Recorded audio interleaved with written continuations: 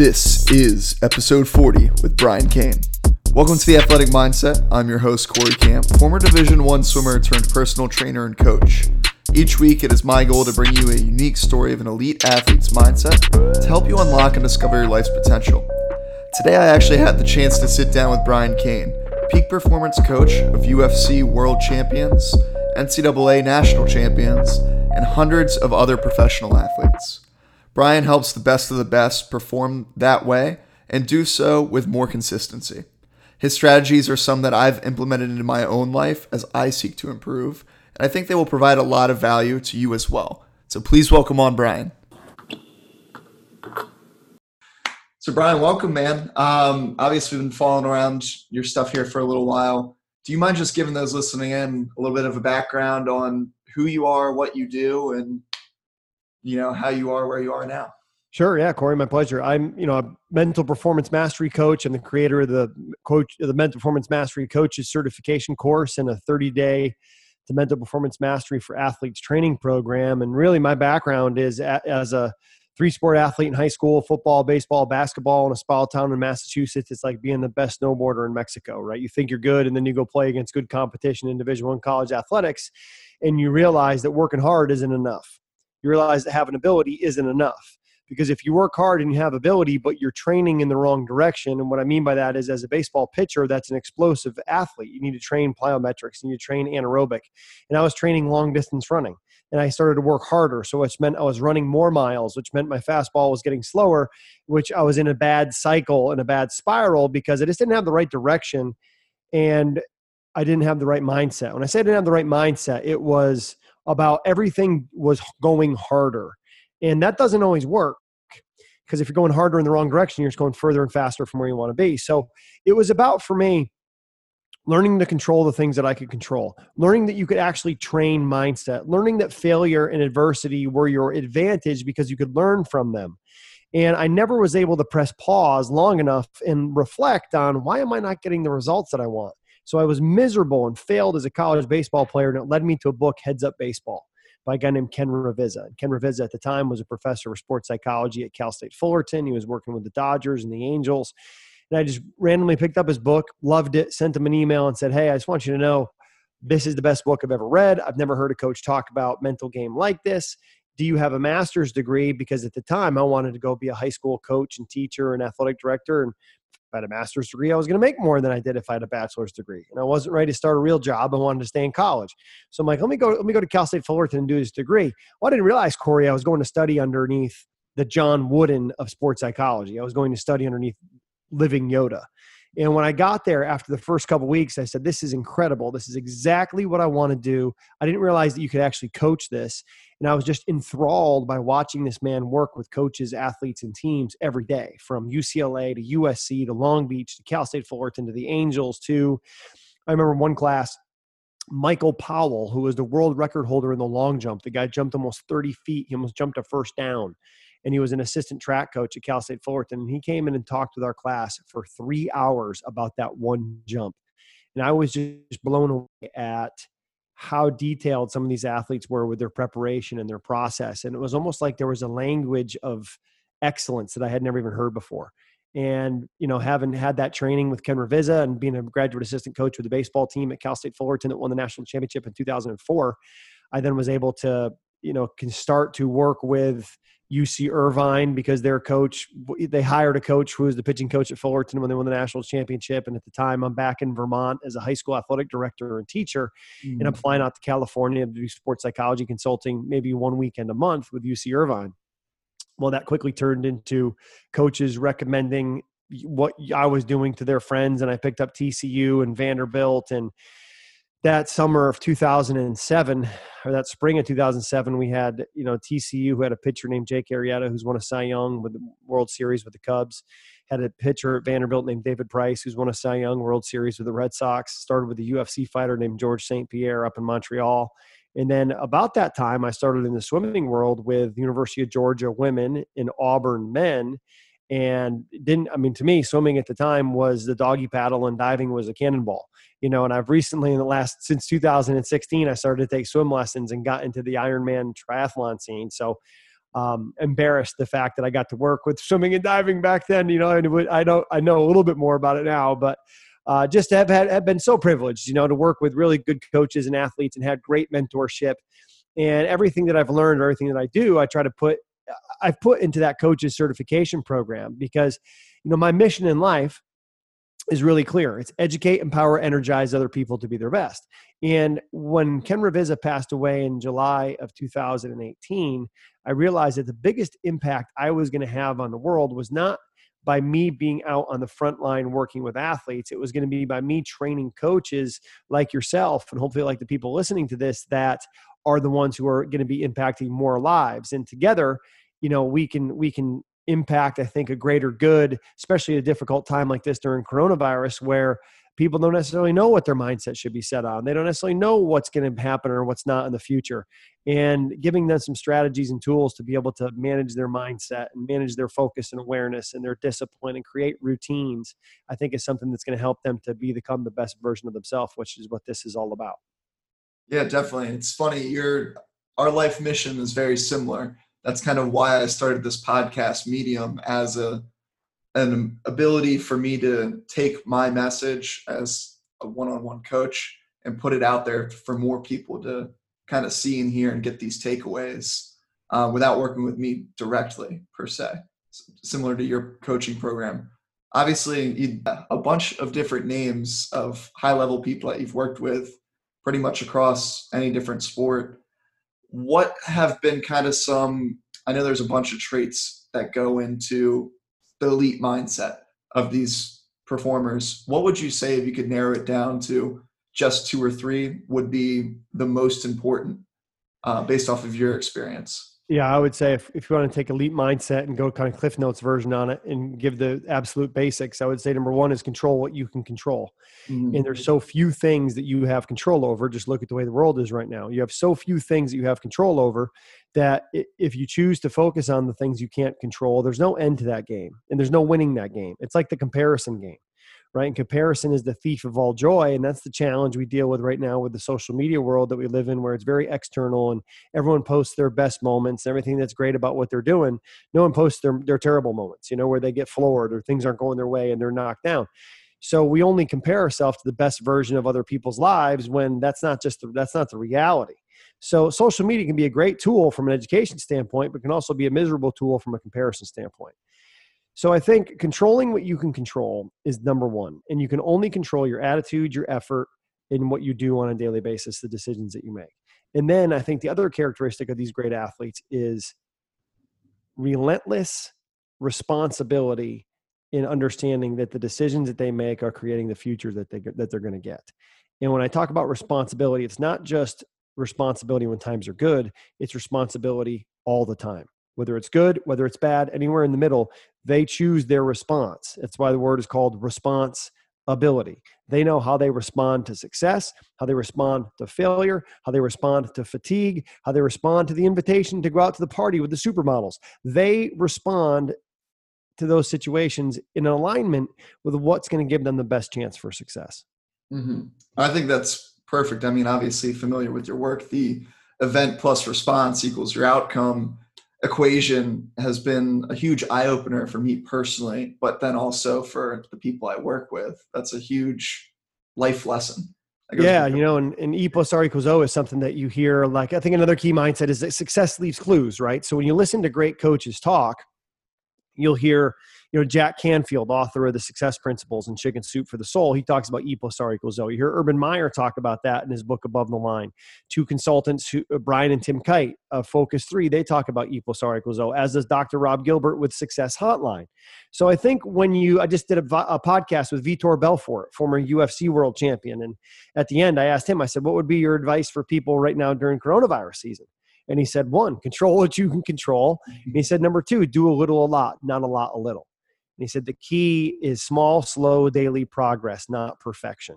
Because if you focus on perfection, you lose too often. If the plan suggested was simply plan tomorrow, tonight, which we talk about in the certification program, to give yourself that chance that when you wake up tomorrow, you can play off things you need to do to win that day. I liked the planning the night before the next day as a huge strategy. That's been something that I've been doing for the past few years, actually, and has been a huge help. Yeah, I mean, the one factor, same for you and Michael Phelps and everyone else who's going to jump in the water, my friend, is called time.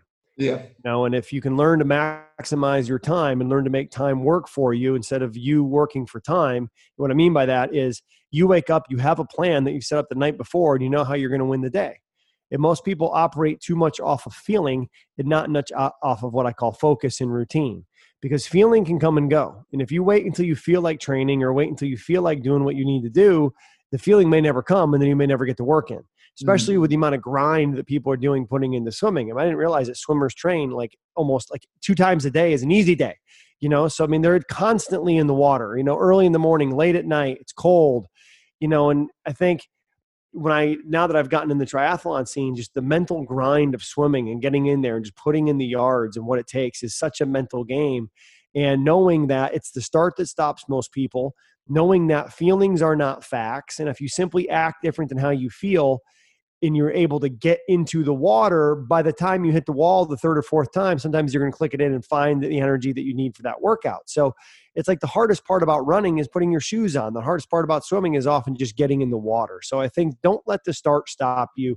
Be the person that's going to be proactive, take action, and learn to master telling yourself what you're going to do and then doing it instead of listening to how you feel all the time.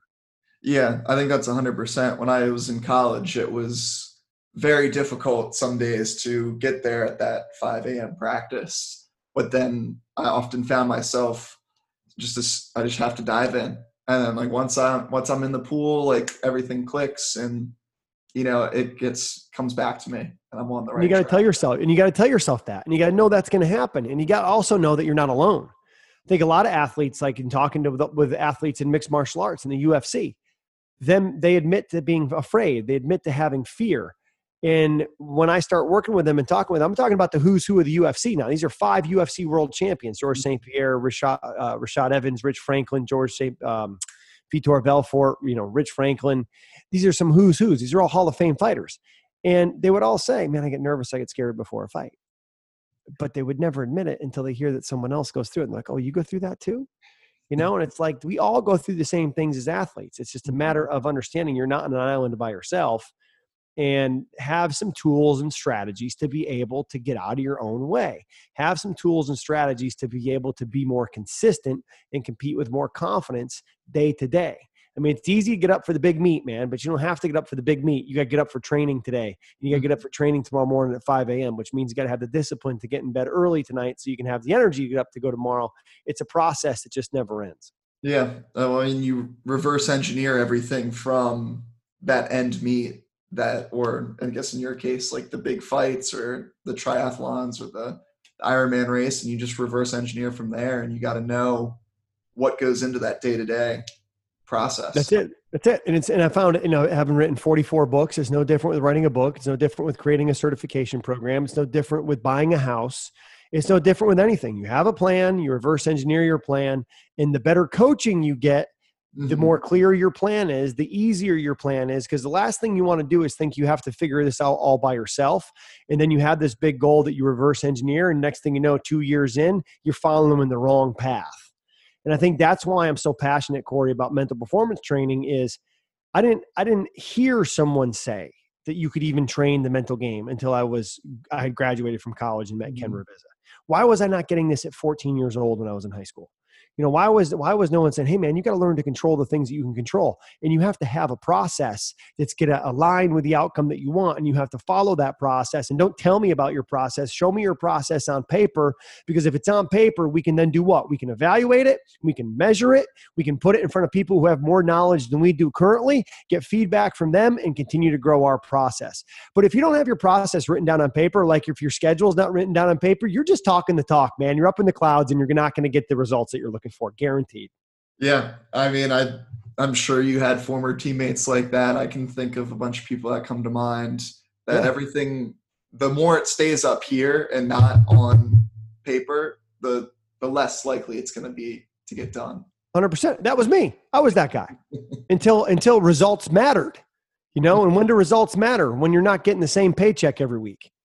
Results matter when now you become an entrepreneur, and if you don't get results, you're not getting paid.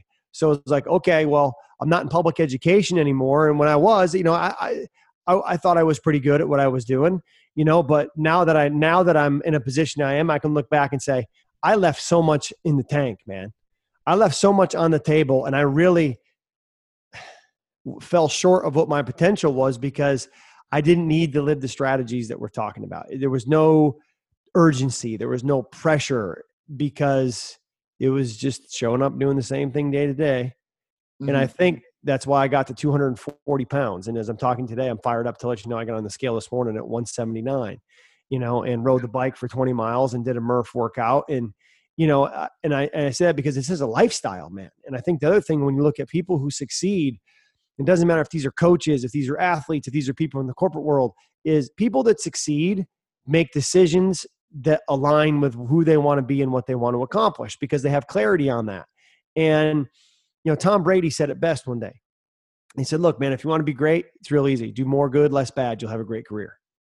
And in order to know that, in order to know what's good and what's bad, you have to ask questions. Or know what's good and bad. You have to test things. Mm-hmm. You can't just live on the damn treadmill of life where you're going through the motions every day. And the next thing you know, you're looking up in 6 years from now, you're going, man, I got a 44-inch waist and my button just flew off my pants and hit the windshield as I'm driving to the airport. What happened? That happened to me. I blinked and I was 240, and it's like, you have to follow what I call the 4-step goal formula. And the 4-step goal formula works for everything, whether you're trying to shave time off of your 100 or you're trying to shave inches off of your waist, or you're trying to add money into the bank account, whatever it is, the 4-step goal formula always works. Step 1, set an intention. What's your goal? What are you trying to do? Step 2, schedule. When are you going to take massive action on a daily basis towards accomplishing that goal? 3, measure it. Are you doing what you said you were going to do on a daily basis? And then 4, this is the spot we miss, is reflect and refocus. Mm-hmm. And reflect and refocus is press pause, stop, and ask yourself. I do this every Sunday. What am I doing well? What do I want to do better? How am I going to do it? And when I'm doing one-on-one coaching, at the end of the day, I'll stop and run through that well, better, how analysis. When I'm doing podcasts, every time if I'm the host of a podcast or if I'm a guest on a podcast, what I'll do at the end of the day is I just kind of run back through my day and say, okay, what did I do well on the podcast with Corey today? What do I want to do better? How would I do that the next time? And one of my goals was to speak less. So I'm going to end that answer there.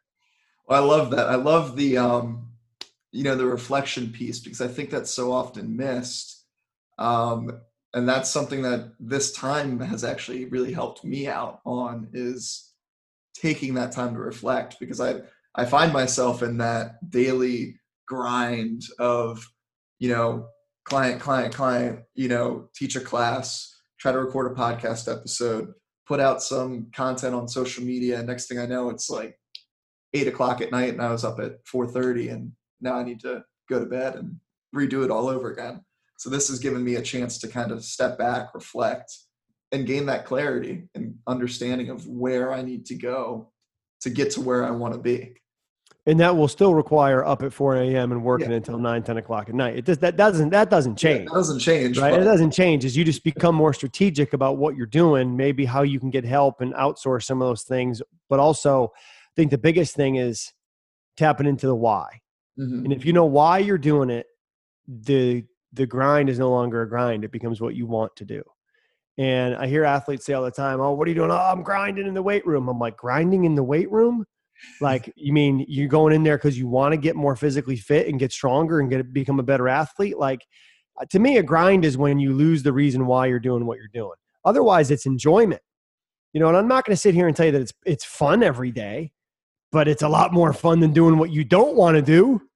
Yeah. So I just think you got to be careful with how you use the term grind. It's like, grind to me is always an acronym, man, for get ready. It's a new day. And if it's a new day, it deserves to be dominated with the best level of your ability and your effort. So give it everything you got. And when the head hits the pillow, you look back and you take the pillow test. And you either say, I'm glad I did, or I wish I had.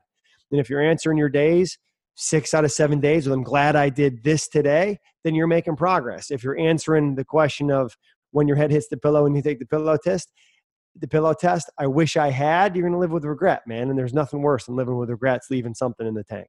Yeah. I mean, it's all about that lens you look at anything you're doing, whether it's the training for, I mean, Ironman training is no joke. I've had former coaches that are pushing me towards that because I was a distance swimmer. They're like, Let's go. you'd be great at it. I was like, I don't know. My why isn't there. It's not firm Yeah. that I want to go through that training just yet. Yeah. I'm sure at some point in my life I'll hop on that train though. Well, when you do, let me know. I'm in. Yeah, I'm here for it. Brian, do you have any last minute advice here for those kind of going through an odd time as an athlete? They don't maybe have access to their typical training routine, regimen, and just kind of their regular routines of excellence are kind of thrown out of whack. What's your advice to them right now? Yeah. Create a new normal. Right. And this is the thing that elite athletes do is they anticipate when change is coming and they're ahead of the curve. So right now, like no one can tell you when you're going to be able to get back in the pool, when seasons are going to resume and all that. So don't wait for someone else to give you direction to say, do this, create your own direction. And then when it becomes time for you to actually get back in a pool or get back into training, then you adapt and adjust. So, it's what do you need to work out? You need a garbage can, you need yourself, you need your shoes, you need some burpees. Maybe you got a pull-up bar, maybe you got a band you can do some swimmer moves with. Like, you don't need much. Okay. And if you think you need much, then you're making excuses because you just don't want to go put the work in. But put the work in without any excuses, live a no excuse lifestyle. And then what's going to happen is when they finally lift this pandemic and you're able to get back in and do what you want to do, you will look back and say, I'm glad I did. It's like the pillow test. Right? Every night, I'm glad I did. I wish I had. Let's just call it the COVID-19 test. I'm glad I did, or I wish I had. Corey, when we come out of this thing, man, and they lift it, whether it's in 2020 or 22, every one of us is going to come out of this. And we're either going to say, I'm better than I was when I went in, or I'm no different, or I'm worse. And I think if you're no different, you're worse because you're missing a huge opportunity.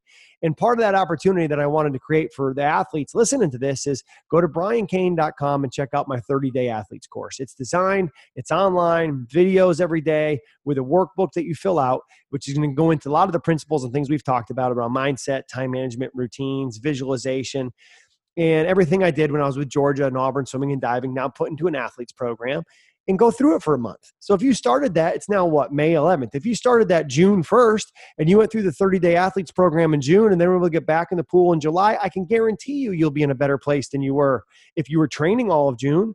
Because what do we do as swimmers? We get in and we grind, we get in and we swim, but we rarely ever train the mindset. Why? Because we just don't know what to do. Well, we've solved that problem for you. What do? Go get the 30 days to Mental Performance Mastery for Athletes program. Check out some of the articles I've written on there about what athletes should be doing now with their mindset during COVID-19. And let's engage on social media, Instagram, Twitter, @BrianCanePeak.